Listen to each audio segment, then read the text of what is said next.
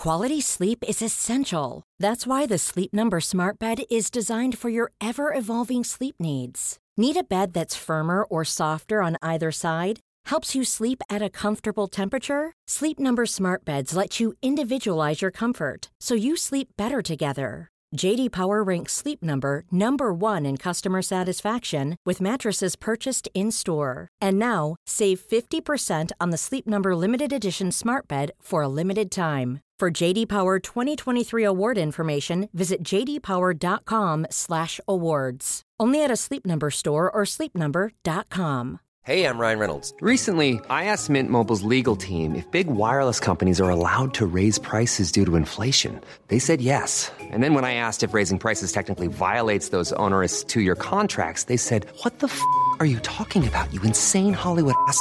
So to recap, we're cutting the price of Mint Unlimited from $30 a month to just $15 a month. Give it a try at mintmobile.com/switch. $45 up front for 3 months plus taxes and fees. Promo rate for new customers for limited time. Unlimited more than 40 gigabytes per month. Slows full terms at mintmobile.com.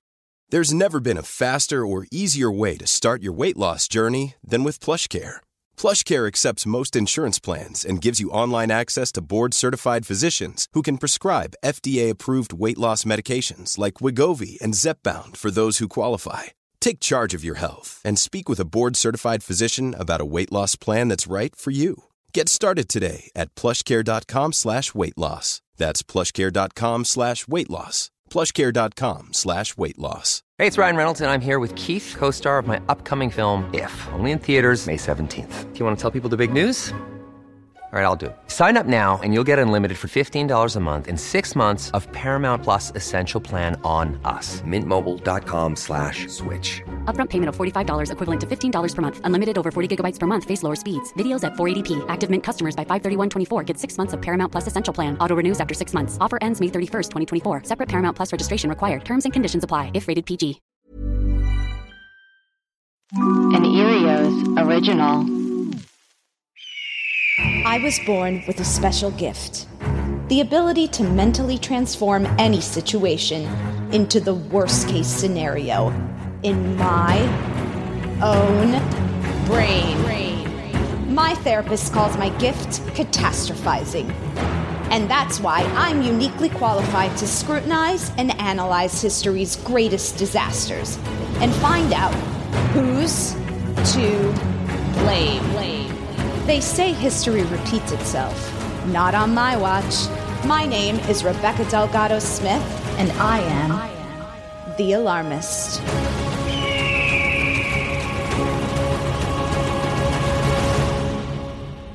Hey everyone, thanks for tuning in to The Alarmist, a comedy podcast where we talk about history's greatest tragedies and figure out who's to blame. Today we're discussing the Jonestown cult massacre. Here's what you need to know. As a young white boy growing up in rural Indiana in the 1930s, Jim Jones became fascinated with Pentecostal ministers and Black Baptist churches. By the 1950s, Jones began ministering to his own congregation, fervently promoting socialism, racial equality, and desegregation during a time when social injustices dominated American society. He named the church the People's Temple Full Gospel Church, preaching socialist ideals and performing healings to his growing interracial congregation.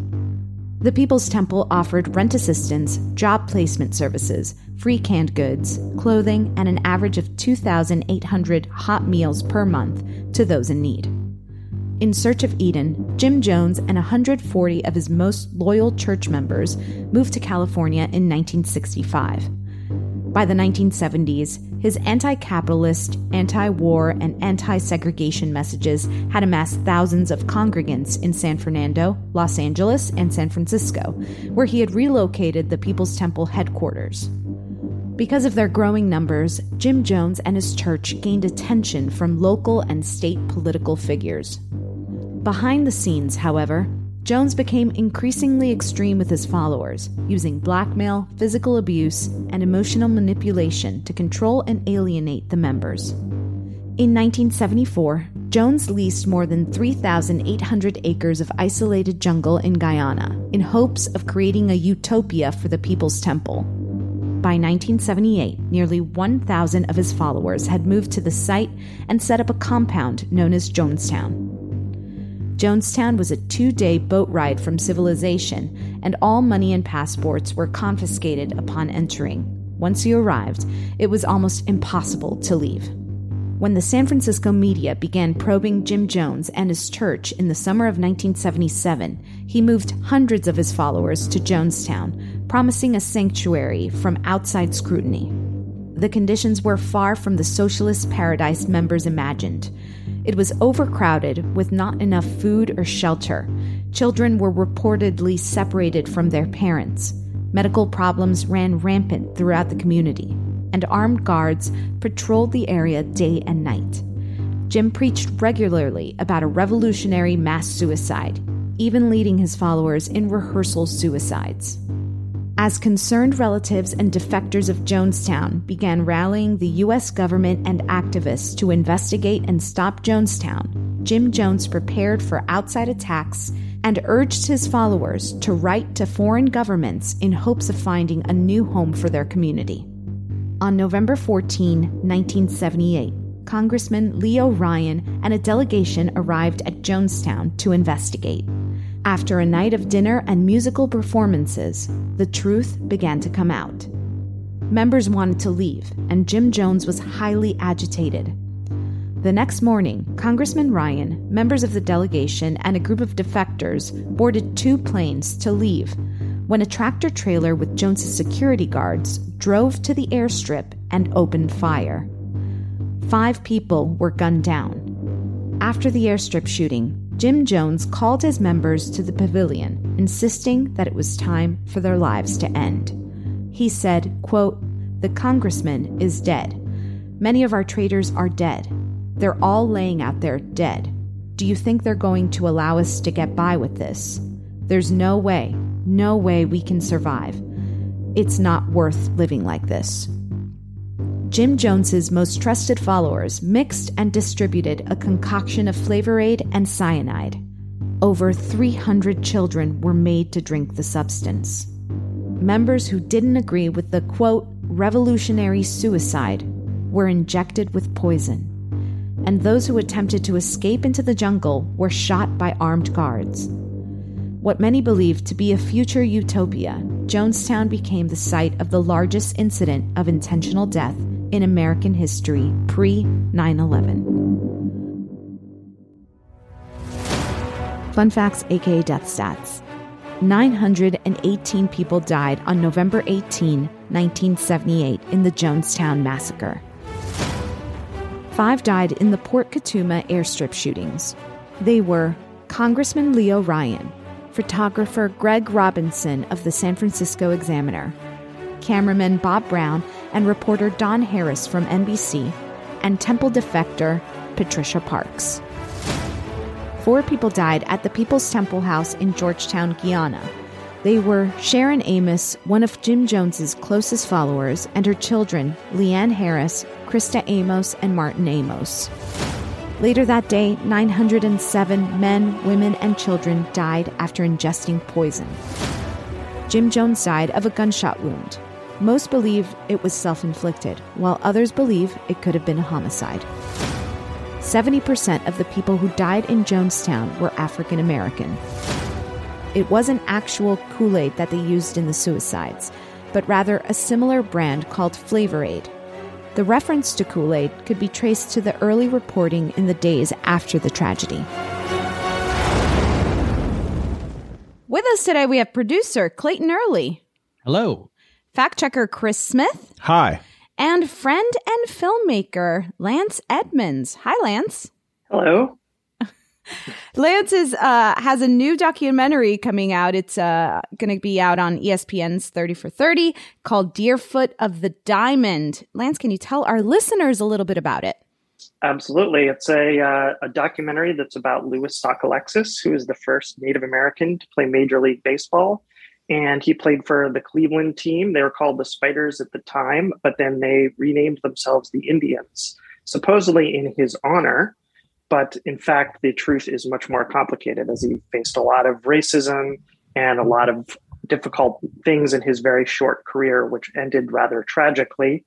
And the film follows that story, which takes place in the year of 1897, and kind of intercuts it with the modern story of the Cleveland team, which has recently renamed itself the Guardians, due to social justice movements around Native Americans and using the Chief Wahoo mascot.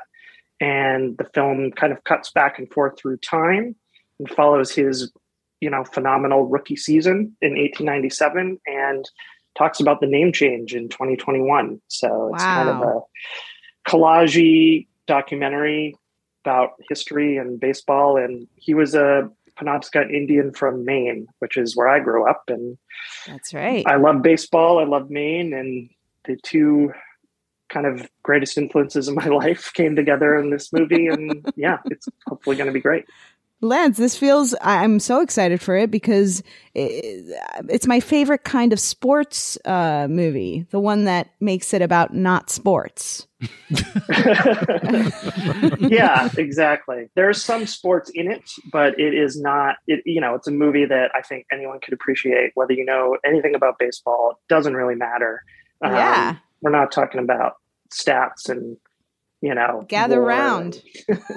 Gather round. This is going to be an upcoming episode too. Rebecca also has this amazing uncanny ability to, whenever sports are being played around her, she gets hit with the ball. I've seen it happen like 90 times. I kid you not. It's no wonder why you don't like sports. It's often like me sports who hits her with the ball. So first preferred position is to be away from sports. Second, for my you don't safety. want to watch it. Lance, we like to start off the show by asking our guests, what is something that is recently alarming you? What is something that's keeping you up at night? Oh God. I mean, it's 2022. It's like, what's not to, I mean, there's a World War III is happening. There's a raging pandemic. I think existential worry about the end of human civilization. I would have to go with that.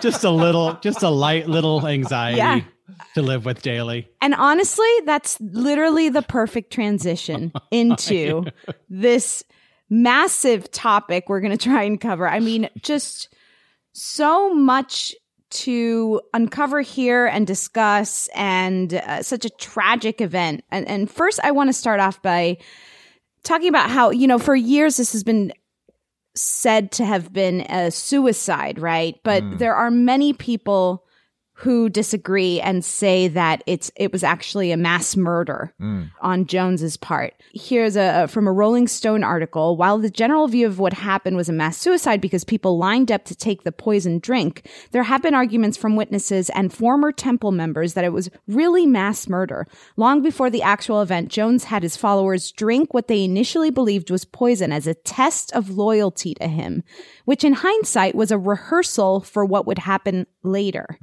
When Jones implemented the actual suicide plan in Jonestown, there were armed guards with guns and crossbows to ensure that nobody was getting out alive. Okay, that doesn't feel like it was voluntary. Right. Some victims were found to have marks on their body suggesting they were injected with the poison. Adding to the mass murder argument is that numerous young children died in Jonestown who couldn't possibly know what they were doing. Right. And one of the things that they've said as well is that they gave the order to kill the children first, sealing everyone's face. Right. Fate. So Tim Carter, who lost his wife and baby son in Jonestown, also concurs that it was mass murder. Jones was going to kill everybody no matter what. There were so many lies that Jones had told people to create a state of siege mentality in the community that even those that were making a principled stand of revolutionary suicide probably were influenced a lot by the lies that he was telling them.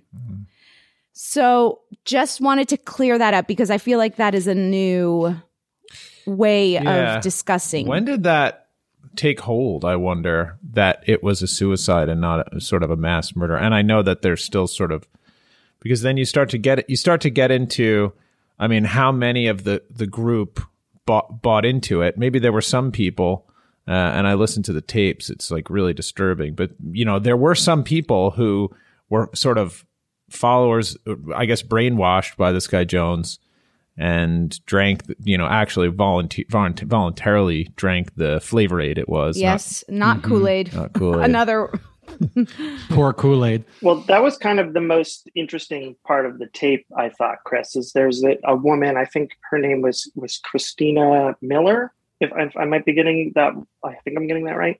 You can hear her on the tape kind of making this argument to, you know, she says, and I wrote this quote down, as long as there's life, there's hope.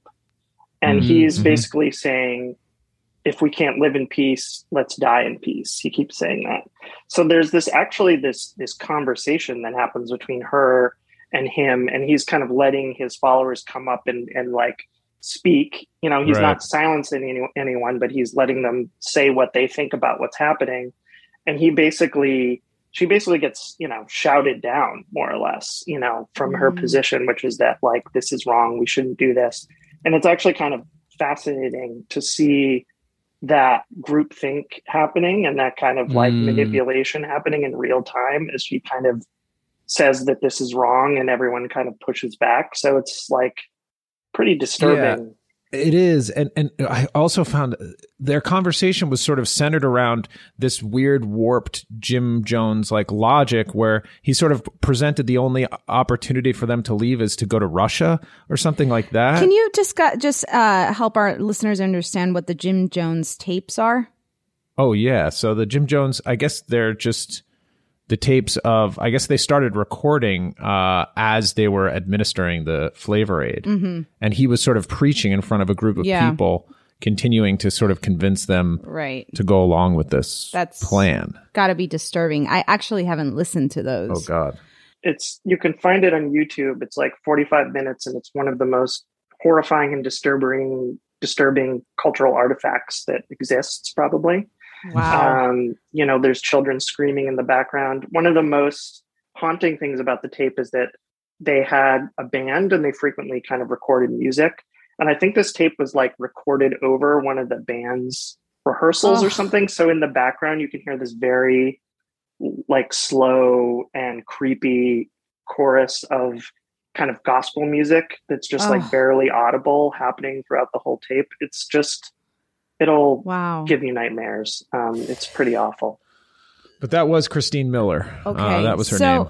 Let's start off by putting Jim Jones yeah, I think we can do that. up on the board. Occasionally there comes an alarmist episode where, you know, who's to blame kind of feels right out the gate. Sure. But you know what? We need to go through the podcast anyway.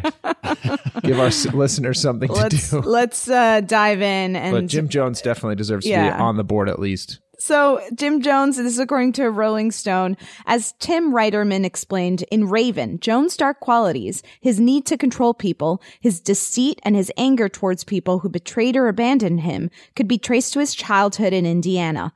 A loner during his youth, Jim would entertain his playmates in the loft of his family's barn and made them his captive audience. One time he even locked up his young friends in the barn. He performed experiments on animals and conducted funerals for them. According to Jeff Gwynn's book, The Road to Jonestown, Jones also had an early fascination with Adolf Hitler. When Hitler committed suicide in April 1945, thwarting enemies who sought to capture and humiliate him, Jimmy was impressed, he wrote. Jeez. ABC News said, he was a predator who really mastered the art of luring people from every segment of life, said former People's Temple member Yolanda Williams. He started to alienate you from your families, destroy the family unit, she continued, so that then he could become the predator, but also the one who was the provider for every need that you required in life. Some former members said he would also practice fake suicide in small group. Dying for the cause was something some former members said Jones brought up regularly. He even showed us this movie about Jewish concentration camps called Night and Fog, Williams said. He said, this is what they have planned for people of color. We've got to build your land up over there in Jonestown. We've got to get everyone over there. We've got to move fast. We've got to move swiftly. We've got to pool our resources together. He took advantage of the poor, essentially, and the marginalized. And he just filled them with fear and controlled them with lies. Well, the ultimate control move was, and the equivalent of him locking his friends in a garage while he told them stories, which is weird way to entertain people, is the Guyana plot of land, which was so far removed from civilization. He could basically control all the information that came in and out of there. Yeah. As we were just refreshing the, research on Jonestown, Clayton kept referring to Guyana's isolation. The compound in Guyana is just being a nightmare. Yeah. Sounds like no basic services. And I mean, you're just going to go over there and build your paradise? Like, what? I can imagine, could you even do that today? Could be at least 3,800 acres of land somewhere and just like start a compound? I think that's what Joshua Tree is. Oh. That's what people are doing the desert. In Joshua Tree. I haven't been in a while. Yeah, I think just the isolation. I mean, I think about like what I used to do as a child, and it was just like, like we're going to do plays. I guess that was a form of forcing the kids around the block to like. You're saying I'm just wondering. them? I'm just wondering if I've forced musicals on your friends. Is that the same? I hope not. I think we've all wanted to run a cult at one time or another. Am I wrong? Well, listen, Rebecca, now you have an audience. You have a podcast called The Alarmist where people tune in and listen to you weekly. So maybe you are a cult leader. I hope I'm helping people think for themselves. Not think like I think. Yeah. The other thing he would do is, and we can put this up on the board, was he sort of, I think he was atheist, but he used sort of religiosity, his own kind of religion as like a way to attract people to his vision, which was more like, I think. Yeah, we'll talk about that, how he used that. Okay. But I what also, do you want to term that? Religiosity? Is that I the don't term? know. I was going to call it the theater of church, but we can discuss. I like that term. Okay. But because I love theater. That's right. But I just want to another thing about Jones is that when he started off, and we'll get to this as well later, it felt like his idea. It felt like he really did want to help. People, especially members of the Black community in Indiana, but clearly he was a narcissist, right? Like many cult leaders are. It just it falls. He really falls into this stereotype of a cult leader. For sure. Again, he was also known to like coerce female followers into sexual relationships. Yeah. He also, which is like classic cult leader stuff, but he also coerced his male followers as well. So that's something that's lesser known about him as well. I mean, and we can get into this, but there is something to this sort of way he sort of used what are on the face of them sort of these altruistic, egalitarian kind of I guess you'd call them like selling points to join. It's like, oh, we're all equal here in this community. Right. Noble cause. Yeah. Which is, I mean, of course, like those are values. I mean, I think the best of us share or whatever. But at the same point, at the end of the day, he didn't know. I think, once you have all that power, I mean, at some point, maybe it crossed over for him where he just didn't know what to do with all these people, and then he got paranoid, and I don't know, that sort of internal journey of where he started to where he went from. Maybe there's some way we can term that Jones's internal journey. Yeah, it's almost like. But do you know what I'm saying? Well, like, I do, but I wonder. The question is, was he always intending to do this, or was this something that evolved over time? Right. I think that some of the stories about him as a child, to me, certainly give me pause. In one documentary, it talks about how he had killed a cat with a knife as a boy. There were certainly sociopathic tendencies inside of him from the beginning. He suffered a lot of abuse from his own parents. I think that even in the beginning, while it had this egalitarian vibe to it, I think that darkness was always inside him from the very beginning. And it just took time and isolation and stress to kind of bring that to the foreground. Yes, I would absolutely agree. I read something here on salon.com. In reality, Jones maintained a racial hierarchy within the organization. While church membership was primarily Black, the 37-member Planning Commission, as Jones called his leadership council, was dominated by white women, at least 6 of whom were his sexual conquests and firmly under his sway. Oof. When people talk about my father manipulating Black people, that's true, said Jim Jones Jr., the preacher's Black adopted son. It was politically advantageous for him to give me his name. Wow. Okay, so that's just a read that's a judgment call you can kind of collect information and make, right, on him, which is like he was using sort of egalitarian ideals as a smokescreen, basically, right? Mm. Oh, maybe that's something, Chris, like the smoke screen, the egalitarian smoke screen. The good guy facade. Yeah. Let's put that. The good guy mask. The good guy mask. And I think this goes into theater of church, which, let's discuss. Kind of could rolled up into that, but let's get into that. Let's put that up on the board. This is kind of long, so please bear with me. IndyStar.com, after being affiliated with several different Indianapolis churches, Jones started his own congregation in 1955. Jones named his new church the People's Temple. In those early years of his ministry, Jones seemed to truly walk the walk. He set up a soup kitchen that fed hundreds every day. He organized an employment assistance service in which church members helped the jobless find work and gave them decent clothes to wear to job interviews. Jones and his wife, Marceline, adopted 8 children of all races. The healing of America's divide between Blacks and whites was always at the core of Jones's message, and the People's Temple reflected that diversity in its congregation, a rarity then and even 30 years later. As the People's Temple grew, Jones' preaching style became more fanatical, more based on his own words than biblical scriptures. Some members began to leave the church while others became more fervently devoted to Jones. Like other Pentecostal preachers, Jones sometimes performed faith healings. At first, these were of the sort where a person's strength of faith could make him feel stronger and less burdened by pain. After a while, however, Jones allegedly started pulling cancerous tumors out of people's mouths in front of the congregation. One former temple member later told the Star that the tumors were chicken livers Jones palmed like a magician who seemed to pull a coin out of a child's ear. Whatever may have been in Jones' heart at the beginning of his ministry had been replaced by something that he knew was a lie. So pulling chicken livers. This guy is how do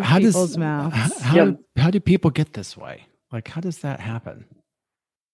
There's a scene in the documentary too where he fake heals a woman in a wheelchair who turns out to just be his secretary, who's pretending to be, and she stands up and runs around and everyone's clapping. But yeah, it's all a ruse. It seems rather obvious. You'd think that people would catch on to some of these things, but I think there must have been a willful ignorance on a part of some of the congregation, at least, to kind of go along with this in some way. There is obviously some sense of collective delusion. That's right. There's like a hopeful, there must be something going on too. Like the time must have been, it's so hectic that you're willing to believe a miracle like that because it's better than the reality that you're currently living. I mean, we can blame the 70s. Yes. Sure. Put the 70s up on the board. The tumultuous 1960s and 70s. Yeah. Okay. Well, I mean, culture was just, it was just upside down, guys. It was just going crazy. People had long hair. It was nuts. Nobody wore hats anymore. The hair and the hats. End of the hat, I think, had a lot to do with this. The end of the hat. Could we call it the end of the hat?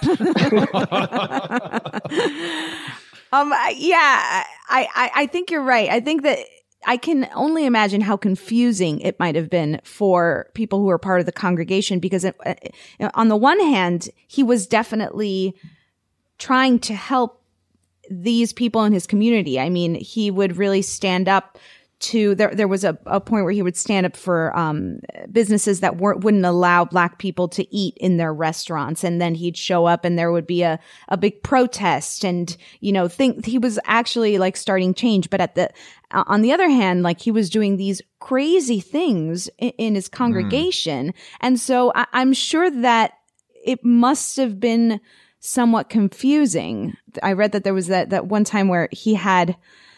Okay, so there was a meeting of his top members of the congregation, and he had served them wine. And then he told the people that the wine was poisoned. And a few people that were at the meeting started fake dying. Okay. And the people around, the ones that were I'm not sure, they didn't know what to do. And then Jim Jones said, well, actually, if you try and run, then this is a test. So if you try and run and get help, you're going to get shot. But if you stay, you will be healed or something. If you just sit through it, you'll be healed. And someone tried to get up and leave, and then they were shot. And then it was just it all ended up being a lie. The wine wasn't poisoned, but this is a kind of mind game. No, this was not this was way before. So he's been doing it for a while. What point as a follower of this do you start to, when things like this are happening? I think when you feel that bullet enter your back, you're like, ooh, well, maybe I should. Yeah, I made a mistake. It's a sunk cost fallacy. You're with them for years. You've sold all of your property. You've given up all your worldly possessions. And what choice do you have? You can't admit to yourself that you've made a mistake, right? I mean, that's part of the insidiousness of this whole thing. It's he knows that too on some level. The more you give up, the more you realize that you have to continue this lie yourself, because you become complicit in your own bondage in a way. Yeah. What did you call that, Lance? The something fallacy? Oh, the sunk cost fallacy. Sunk cost fallacy. I love that. Put that up on the board. Yeah. And let's put the 1960s and 70s up on the board, because I think to your point, Chris, that these were tumultuous times. This is according to ABC News. Jim Jones rose to prominence in the 50s. He promoted social justice, racial and class equality, and desegregation. But some of his former followers said he paid lip service to those ideas to lure people in. You got to remember, this all started back in the 60s and 70s. Our society was in turmoil. There was constant aggression going on. You had riots going on, said former People's Temple member Tom Bogue. And then you have Jim Jones saying, "Do I have a place for you, for us?" Yeah, and this rings really true when you start to hear how he controlled information at Jonestown, and he would talk about how in America, he would just basically make up this horror show that was going on back at the States, where KKK was guarding the borders and shit like that, where he would just say racism is rampant and the government is horrible. And so anyway, he sort of used the tumultuous 60s and 70s as a way to kind of, I guess, sort of continue to sell the deterioration of America to the people he had on his compound. Yeah, even on the tape, you can hear him say, if we don't feed these children poison, they're going to parachute in and torture all of them, basically. Making up these crazy alternative stories that are, leaving people no choice. But obviously that wasn't going to be the case. Do you guys feel like he bought his own bullshit? Do you think he believed what he was saying, or do you think he knew that these were lies that he was using to manipulate people? Because that's something I always wonder about with these kind of cult leaders, whether they're high on their own supply or whether they know on some level that this is what they need to say in order to have their flock, so to speak. I think it's an interesting question, because it's do we blame, because it's either you're blaming some kind of delusion or hysteria, or you're blaming his need to hold power. You know what I mean? Yeah. Well, he definitely had an active imagination, like from the beginning, right? Because all of these things that he invented in his head, like you were saying, Lance, that he would say that they were coming out to get him, like they were real. They would not reenact them. What would you say? Like pretend like it was happening. It was like a rehearsal, essentially. So I wonder how much of that was this like some kind of paranoia that was what's crazy is it becomes a self-fulfilling prophecy in a certain way, because think about Koresh or something, think about Waco. He's telling all these people, we have to stockpile all these weapons because the government is going to come and attack us and try and kill us. And of course, the very stockpiling is what causes the government to start looking into it, and then it becomes a self-fulfilling prophecy in a way. So it's similar in a way, right? I mean, like there's this kind of crazy feedback loop that happens where the paranoia and the apocalyptic visions sort of come true by their very kind of the nature of them just conjuring them up themselves. It's, And from what I read, he was like a big doomsday believer. He was obsessed with nuclear war. And so he was the reason he even went to South America was, I think he wanted to go to Brazil because he had read somewhere that was a place, one of the places where you're most likely to survive if the Cold War turns hot. Oh, right. You know? That was a big pitch for it. So that kind of mentality, that paranoia of the time. Yeah, that's consistent with the paranoia. Right. And the paranoia, I guess, to me, that makes it more real for him. That's to me less manipulation. And in those tapes, like, I guess if it, there's probably obviously some sort of middle space where it's not all manipulation, all sort of believing it. There's some kind of, I'm sure he has some kind of sense that if he were to give up or admit to some of his lies, that would sort of be a crack that sort of people could use to justify sort of leaving or breaking down his whole reality. But I do think that the manipulation, the just listening to him speak, I think he's buying a lot of this stuff. Like I think he had fear of this Cold War sort of. I mean, the fear of the Cold War was real. I mean, a lot of people were worried about people were building bunkers. I mean, they were having drills in classrooms. I mean, people are still doing that. Yeah, right. So yeah, it's probably somewhere in the middle, but you got to think he bought it. It's to a degree. I think you have to put just human nature up on the board, because I think that this is still going on, maybe not to the extreme degree that is Jim Jones, but we've seen the Keith Raniere stuff. I don't know if you watched The Real Housewives of Salt Lake City, but you see, Mary Cosby is very much a Jim Jones type character. Wow, I got to tune in. I have not watched a single episode, nor did I even know that show existed. Highly, highly recommend it. Wow. But you basically see, someone who's a religious kind of cult leader in the making in it as one of the characters. And I think that this is just a pattern that seems to repeat itself over and over and over and over and over again. Right. So on a certain level, there's something in human beings that creates this social dynamic and replicates it in different forms throughout history. So, it feels like in a way it's always going to be there, Jeez. Well, it's like as long as that's bleak. Thanks, buddy. Thanks. Thanks for coming on our comedy podcast. I keep forgetting to be funny, I guess. I don't know. No. You're doing a great job, Lance. Yeah. What were you going to say, Clayton? I mean, I think Lance just is making a great point. It's like there's something about, taking advantage of humans' like fear of the unknown. It's like, of course, that's why it'll repeat itself, because people are always looking for some kind of answer. And then when someone has like the confidence, like I feel like we've talked about this in previous episodes where some people just exude that kind of like confidence and know-how that everybody else doesn't have. So you're just like, oh my God, I will follow this person because they must know something that I don't. Put charisma up on the board.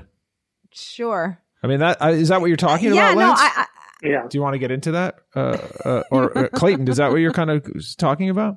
Yeah, I mean, I'm just kind of like riffing on this idea of, human nature and this repeating itself. Like, what is that thing? Like, what is the insecurity that we possess? I don't know. It that feels allows to me us to like be taken advantage of. Like, we'd allow ourselves to be taken advantage of all the time. Well, and on the flip side, it also feels like a dominance thing. It's like, why are human beings wanting to like dominate other people and like have them be in their little club and be the leader? And it's just Couldn't Jim Jones just have expressed these values through like a family? Just like having a family. I mean, I guess that's those also ideals. a nightmare. I don't know if he should be having a family, honestly. He had a family. He did. He killed them all. Yeah. It's God. Sorry. I think it's just, seriously. we're lonely, empty vessels searching for truth and meaning. I think that there's just that need within everybody, and we find it in different ways. I think if you can't find a healthy outlet for it, join a cult, because all that stuff is right there, right? I mean, you just are handed a script of what to believe in and how to believe in it. You're given immediate friends, you're given structure. I mean, it might as well be the military. It might as well be any other kind of large scale group where you're given the instructions on how to live life and what to believe. And I think we just need that. We are searching for that. Yeah. Without it, you're sort of lost. People will right? always take advantage. It's an easy place for people to take advantage of others.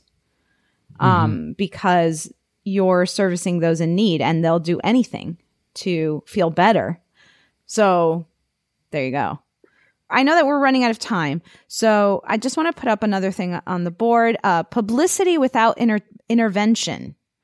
This is according to Julia Shear's 1,000 Lives, The Untold Story of Jonestown, describing the early days at Jonestown. They relaxed together at supper time when the settlers gathered to eat family-style dinners of fried chicken or fish with local greens. Cans of Pepsi were shipped up to from Georgetown, and the kitchen handed out peanut butter fudge for treats. Afterward, they'd play board games or watch movies in the large open pavilion at the settlement center. Some nights the youth would find a boombox and dance as the voice of Diana Ross wailed in the jungle. It was July 1976. America was celebrating its bicentennial. Jonestown was birthing a new society. Then it all changed.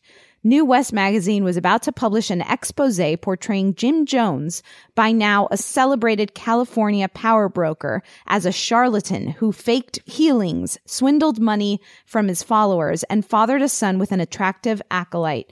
It was all true. Until then, Jones had only visited the mission sporadically, but now he moved in permanently, occupying a secluded cottage on the outskirts of Jonestown with 2 concubines while his wife took up residence nearby.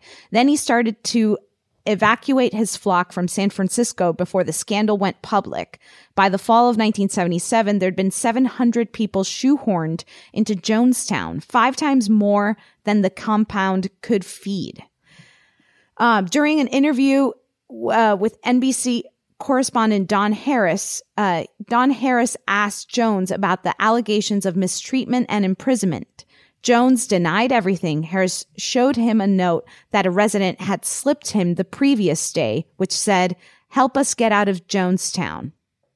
So he knew it was coming to an end. Mm-hmm. He knew people were leaving, right? It was, and then when apparently there had been a mole, it was one of the people that had said they were going to leave, right? Right. And that's how some of the people were shot. He had a gun. Yeah. Other people then from the compound showed up and started shooting at the planes. The people who were about to leave. Obviously, many people died. Once that happened, it was like the beginning of the end. Right. Show's over. But what was happening before that, which was this publicity, he knew things were coming out, that were going to be coming out in the media. And he was no stranger to the media because he was very well known. He wasn't one of these cult leaders where you find out, who become famous after the fact, right? He was pretty famous Yeah. while he was doing it. Mm-hmm. And well known in these like political circles in San Francisco as well, which we haven't even touched on. But like, he was well known, and it just feels like he saw the storm coming, the storm of bad publicity. He knew he was at a critical moment. Then that's when he started to become unhinged, right? And it was reported that he did a lot of drugs. It was reported that he was acting really erratic, afraid. The paranoia grew, et cetera, et cetera. So he kind of saw the storm coming. Paradise Lost, I would recommend if you want to see. They had a really good depiction of how it all kind of unfolded, and they did it all in these reenactments that are really, really good reenactments. I would recommend that. And you can kind of get into, I guess, a little bit on the blame board, like how it unfolded. Mm-hmm. And I guess you can kind of blame the guy who passed a note, or you can blame the mole who went on the plane. Right? I have a hard time. Like you can start, you get into the minutia a little bit, but it doesn't feel bigger right. Than that, who knows what someone would do if they were in those circumstances, you know?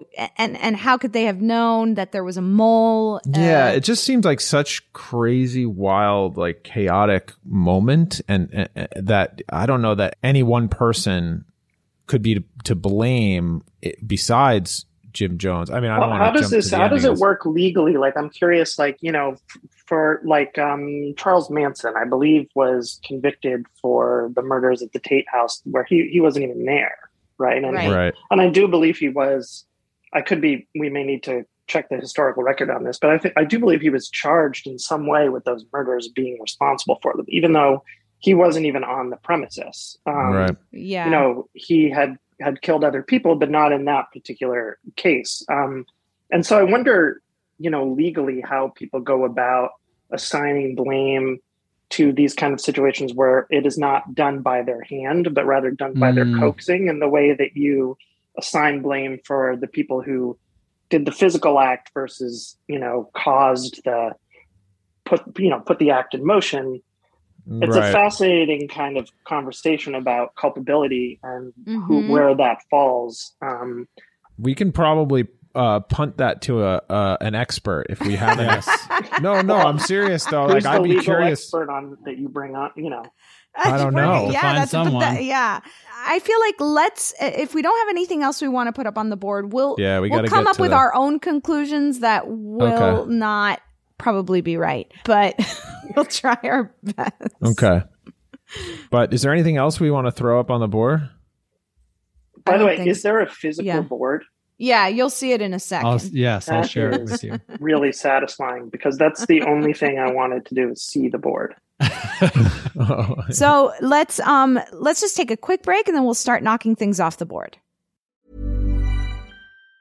Planning for your next trip? Elevate your travel style with Quince. Quince has all the jet-setting essentials you'll want for your next getaway, like European linen, premium luggage options, buttery soft Italian leather bags, and so much more. And it's all priced at 50 to 80% less than similar brands. Plus, Quince only works with factories that use safe and ethical manufacturing practices. Pack your bags with high-quality essentials you'll be wearing for vacations to come with Quince. Go to quince.com/trip for free shipping and 365-day returns. Life is full of awesome what-ifs, and some not so much, like unexpected medical costs. That's why United Healthcare provides Health Protector Guard fixed indemnity insurance plans to supplement your primary plan and help manage out-of-pocket costs. Learn more at uh1.com. Many of us have those stubborn pounds that seem impossible to lose, no matter how good we eat or how hard we work out. My solution is PlushCare. PlushCare is a leading telehealth provider with doctors who are there for you day and night to partner with you in your weight loss journey. They can prescribe FDA-approved weight loss medications like Wegovy and Zepbound for those who qualify. Plus, they accept most insurance plans. To get started, visit plushcare.com/weightloss. That's plushcare.com/weightloss. This show is sponsored by BetterHelp. We all have stress and anxiety we carry around as we go about our everyday life. At The Alarmist, we know it's always better to say it out loud and talk it through. Whenever I stress about the sinking of the Titanic, I don't sit with those thoughts in a dark room. I turn on the lights and dive right into it. Therapy is a great place to get things off your chest and work through what's really going on. Maybe you can't stop spiraling or catastrophizing. I started therapy over 10 years ago and never looked back.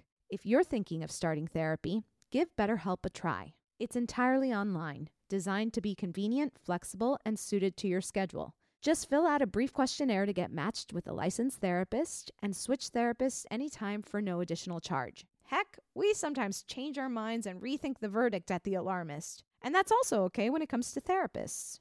Get it off your chest with BetterHelp. Visit betterhelp.com/alarmist today to get 10% off your first month. That's BetterHelp, HELP.com/alarmist. Okay, who's to blame for the Jonestown cult massacre? Is it Jim Jones, the theater of the church, the good guy mask, the tumultuous 1960s and 70s, aka the end of the hat, the sunk cost fallacy, doomsday paranoia, human nature, or publicity without intervention? You know, I just want to throw in there too is control of information. Okay, yeah. Control of information. I mean, I think the fact that he was able to isolate everybody and it makes you think of Putin and all of the Russian citizens who have a completely different understanding of what's happening in Ukraine than the rest of the world. Mm-hmm. Well, and isolation, all like cult, tools, like cult leader tools. It's like families, he isolated them from families. He took away their passports once they got there. Control. That's all control. Yeah. So really good board. Smaller. It's a short board. It's a small board, but they're all like they're pretty dense. Uh-huh. Hard to knock. It's not hard to like think of where to start knocking things up. I guess what we could do is fold things into each other. Like I'll tell you what. I would go ahead and knock up the tumultuous 1960s and 70s because let's be honest, there were some amazing things that came out in the 1960s and 70s. It wasn't all horrible tragedy. It's true. That's true. There was a lot of amazing music, a lot of amazing art, a lot of amazing films. It was a tumultuous time, but I think it was a time that as a society, we grew and understood each other in a deeper way. So I'm not going to say that's the blame. Yeah. Tie-dye shirts. One of them, right. Thank God. Great thing. Bell bottoms. I was thinking the good guy mask could go into Jim Jones. Yeah, sure. I think so. And you can also throw theater of the church in there too. I mean, this he was the guy who kind of. Well, he definitely used the theater of the church to his advantage. So I don't know. But a lot of people. Oh, I see what you're saying. Like, which is bigger? Can use that. Yeah, which is the more sort of. The sunk cost fallacy. It feels a little bit more victim blamey too. Yeah, that right? does feel a bit victim blamey. So maybe we take that off for this one. Doomsday paranoia. That definitely contributed. Human nature. Are we going to send human nature to the alarmist jail? Listen, I feel like more and more recently, humans have been proving that we're a pretty terrible species. That's right. I think there is some space for human nature in the alarmist jail. Human nature is sort of the umbrella under which everything else falls. It's true. Once you go there, it's hard to go back. But I will say, of all of our episodes we've done on the alarmist, we've never blamed a different species. No. We've never been like not yet. We've never been like I wouldn't put it past the humble us, though. anteater is to blame in this case.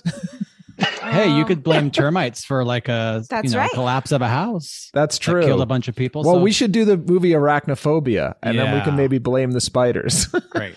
Finally. Get those in the jail. Or Lake Placid and blame the alligator. Nobody wants spiders in the jail. That doesn't sound fun. We didn't blame the dinosaurs for Jurassic Park, did we? No, we didn't. No, we blamed... Really? You didn't blame the dinosaurs?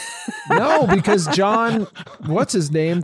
He brought him back into existence. No, but without the dinosaurs, there is no death. Well, you should have been there, Lance. You should have been there. Sorry, next time. Human nature. Okay, publicity without intervention. That's a tough one because it really amped up.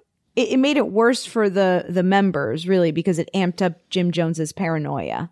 I guess my question with that is like, are we saying that if there wasn't that like incoming publicity that was going to expose him, that maybe this would have been averted?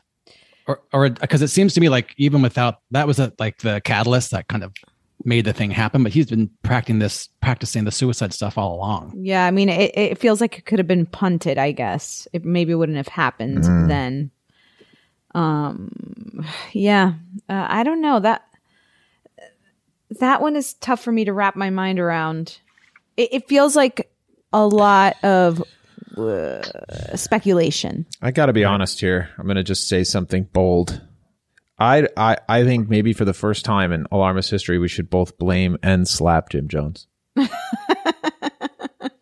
So, because if you think about it, you go through all these other options: theater of the church, doomsday paranoia, human nature, publicity without intervention, control the information. You can either draw that back to Jim Jones as being sort of the one who manifested all those things, or harnessed those things to his advantage, and just at the end of the day, you know, oh God, he was so central to this whole operation.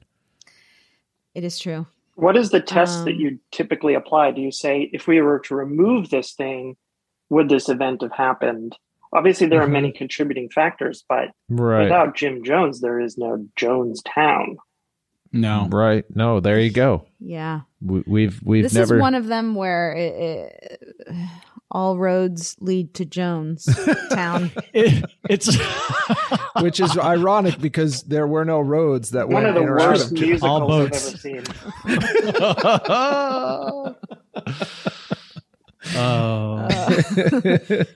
Yeah, so I mean, we could just short circuit this thing unless you want to give a long look to, I don't know, human nature. I was thinking what I was thinking I was going to do was send Jim Jones to jail and slap human nature. That was... Lance did make a compelling point about how this is just not going to stop. Yeah, I think we need to be aware of our own human nature. Yeah. Okay, so if you guys are on board, I feel like I'm going to call it. Human nature, you're getting the big slap. Jim Jones, you're going to the alarmist jail. And there you have it. I wanted to add just one little addendum at the end, not addendum, just a quote. Because something Lance was saying earlier when he was talking about cults and how people just need a sense of community made me think of a Kurt Vonnegut quote, which I'll just read right here. What should young people do with their lives today? Many things, obviously, but the most daring thing is to create stable communities in which the terrible disease of loneliness can be cured. Pretty good one from Kurt, I thought. Yeah, I mean, the operative words there, I think, are stable community, because this was absolutely not a stable community, right? I mean, that is the trick to it all, is to find meaning, find that cure for loneliness, but do it in such a way where you're not causing harm, right? Well, and if you think about the bigger picture, the even bigger unstable community is our country as a whole, right? The state of our country. Whereas, like, what if these people did have stable housing? What if there was social justice in our society? Maybe they wouldn't be searching for, maybe they couldn't have been taken advantage of. And it's on us to create stable communities. And the most stable community of all, I believe, is the Alarmy. The listeners of this podcast. You are Amen, brother. Oh no! The online podcast community of the Alarmy. Lance, thank you so much for joining us today and helping us get to the bottom of who's to blame for the Jonestown cult massacre. Yeah, I mean, it was quite a journey, but I think it sort of starts and ends with the big man at top. But yeah. I mean, but we didn't discuss the possibility, though, of Will Smith being partly to blame for all this. That's for another episode. Yeah. We'll bring you back. Are you for guys that going to one. do that one? Can I come on that one? You can, and it's We're gonna wait 20 years, but yes. Yeah. We need to see how the aftermath of that. We need to let the dust settle a little 20 bit years. on that It's one. too hot right now. Too scorching hot. We're not a topical podcast. We're Lance. still collecting information on that one. We're in conversations with the Academy.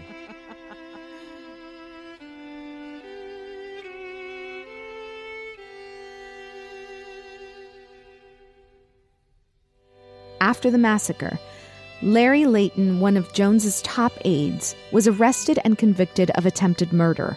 He was the only person to face criminal charges related to the events at Jonestown. The U.S. military was tasked with evacuating the dead and wounded from Jonestown. By April of 1979, nearly 300 bodies of those followers had been claimed by family members, with hundreds still unclaimed or decomposed past the point of identification. Many relatives couldn't afford the military transport fees, nearly $500, for a family to bring home a loved one for private burial. Today, there is a memorial to the victims of Jonestown in Oakland. About 80 members of People's Temple who were living in Guyana survived the massacre, as well as hundreds of members living in San Francisco and Los Angeles. The survivors still struggle with the enduring trauma of the event.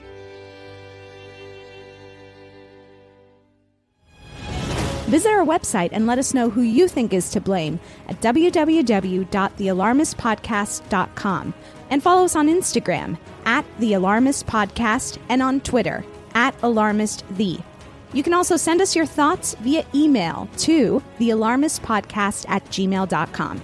Today's episode was produced and engineered by Clayton Early, with fact-checking by Chris Smith and editing by Molly Hockey. Additional writing by Anastasia Kousakis. Thank you to our associate producer and researcher, Alex Paul. The Alarmist is executive produced by Rebecca Delgado-Smith and the Erios Network. Tune in next week. We'll be discussing Balloon Fest 86.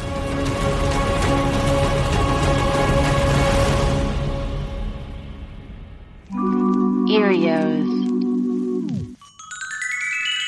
Powered by Acast.